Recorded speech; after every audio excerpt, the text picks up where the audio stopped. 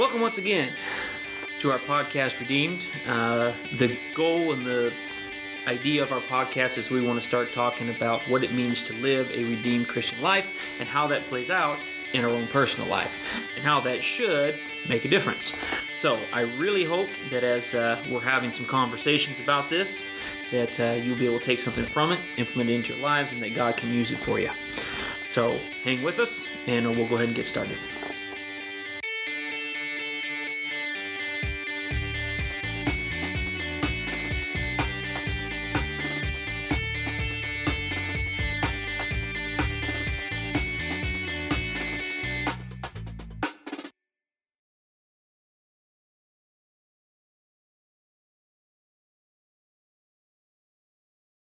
Welcome to another episode of Redeemed.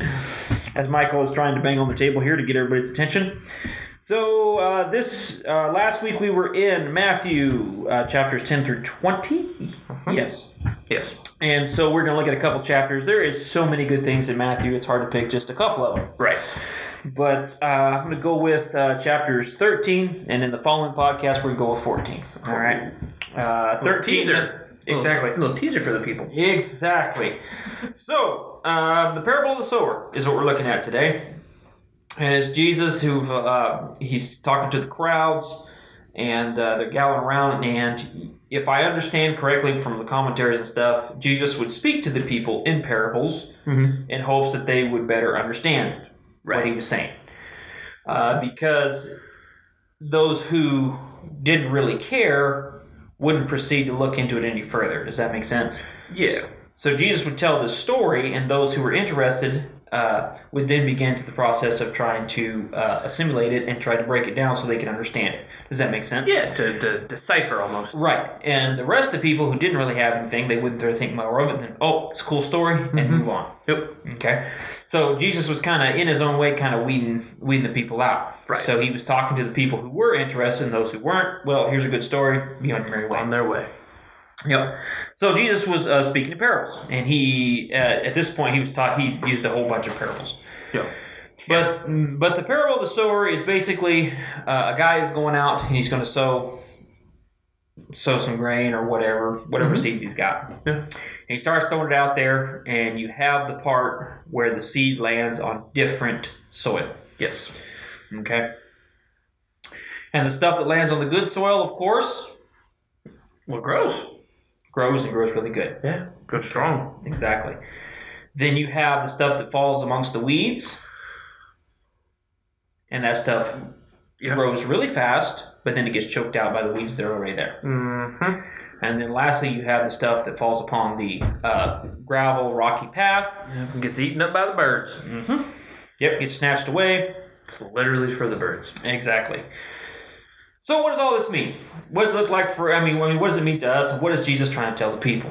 Well, Jesus is trying to explain to them that the gospel is like that seed that's being thrown. Mm-hmm. And the soil is the world, basically. Yeah. Okay. And there are three different kinds. There's three types of soils in the world.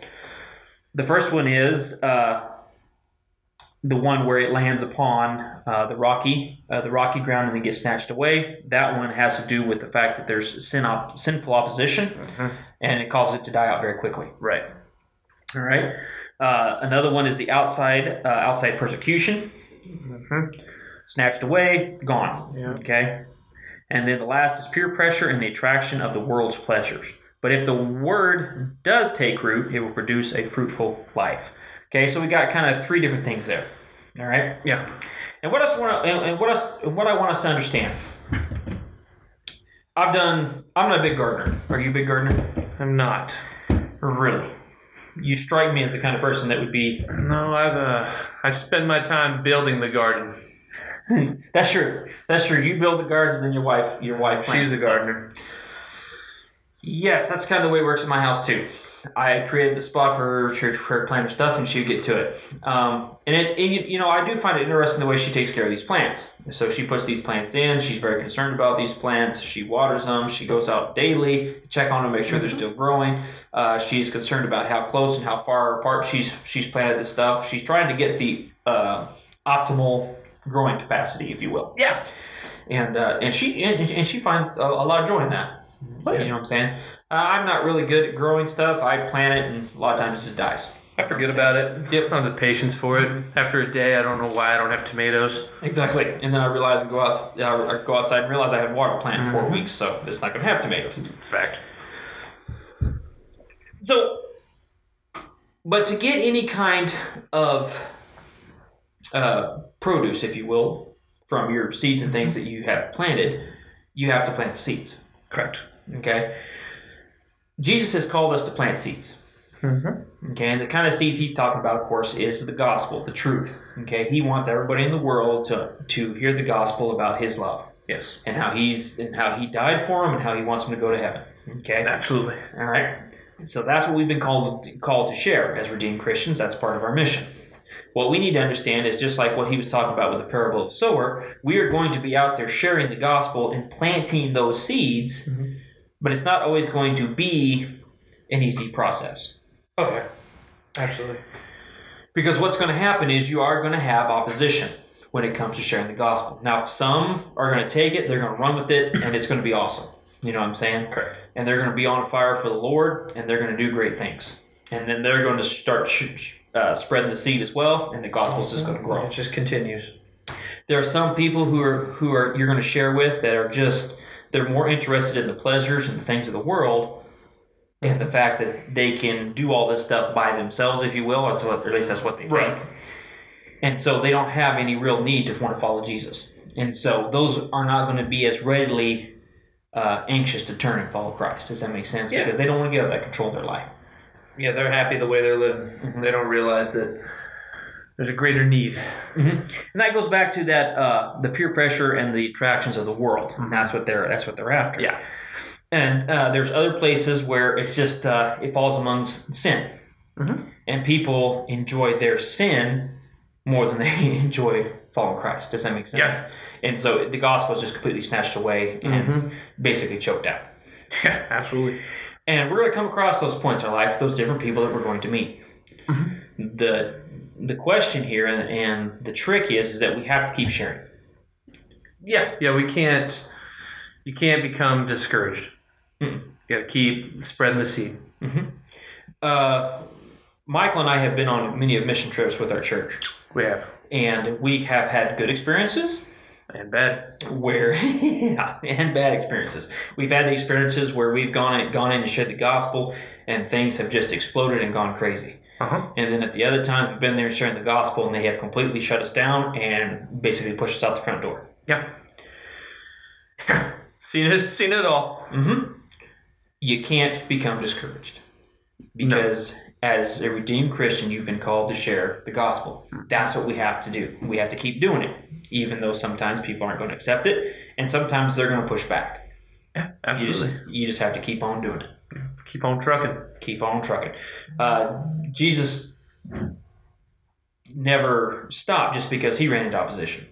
No. And matter of fact, he kept going to the point at which they actually hung him on a I cross. was going to say, he kept spreading. He did. And it was amazing because of what he did, of course, paved the way for us to become able to go to heaven with him, of course, to the redemption and forgiveness of our sin, which is the basis for Christianity. But on top of that, everything he did launched Christianity in a whole different way. Does that make sense? Yeah. And those 12 that he started with began to evangelize and spread out amongst the whole world. He sent them out. And it just basically started everything on fire for Christ. And it was amazing how everything changed after that. Spreads. And if Jesus is out there spreading, we need to do the same thing. Correct. Okay? But what we have to understand is sometimes all we do is plant the seed. Yeah, you don't always get to... And it can be frustrating at times. I remember doing those mission trips, and a lot of times you could tell you'd planted a seed, and then later on you'd get a report back that things were moving in the right direction. You know, maybe a kid in the Vacation Bible School became a Christian after we left or something like that. You get reports like that, and that's encouraging. It's obviously way more fun and encouraging when you get to do all those things yourself. But sometimes you're right. Sometimes you just plant the seed and you move on. It's up to other people to water it sometimes. And let God see what He's going to do with it. Yep. So, as a redeemed Christian, make sure you're out there. Make sure you're sharing. Even though it doesn't look like people are listening, you never know. They might be. Oh, yeah. People are always watching. Yep. And they need to see something different. And that's why we need to do these things that we've been talking about in our Redeemed podcast. Yep. It's so that people will ask questions and we can plant the seed that we've been called to do. Thanks for joining us. And remember, you can connect with us in person every Sunday at 8 a.m. and 9:45 a.m. and online with Instagram and Facebook. And the daily Bible readings are on the website, eastkelsvillebaptistchurch.com. Once again, thanks for joining us, and we will see you next time.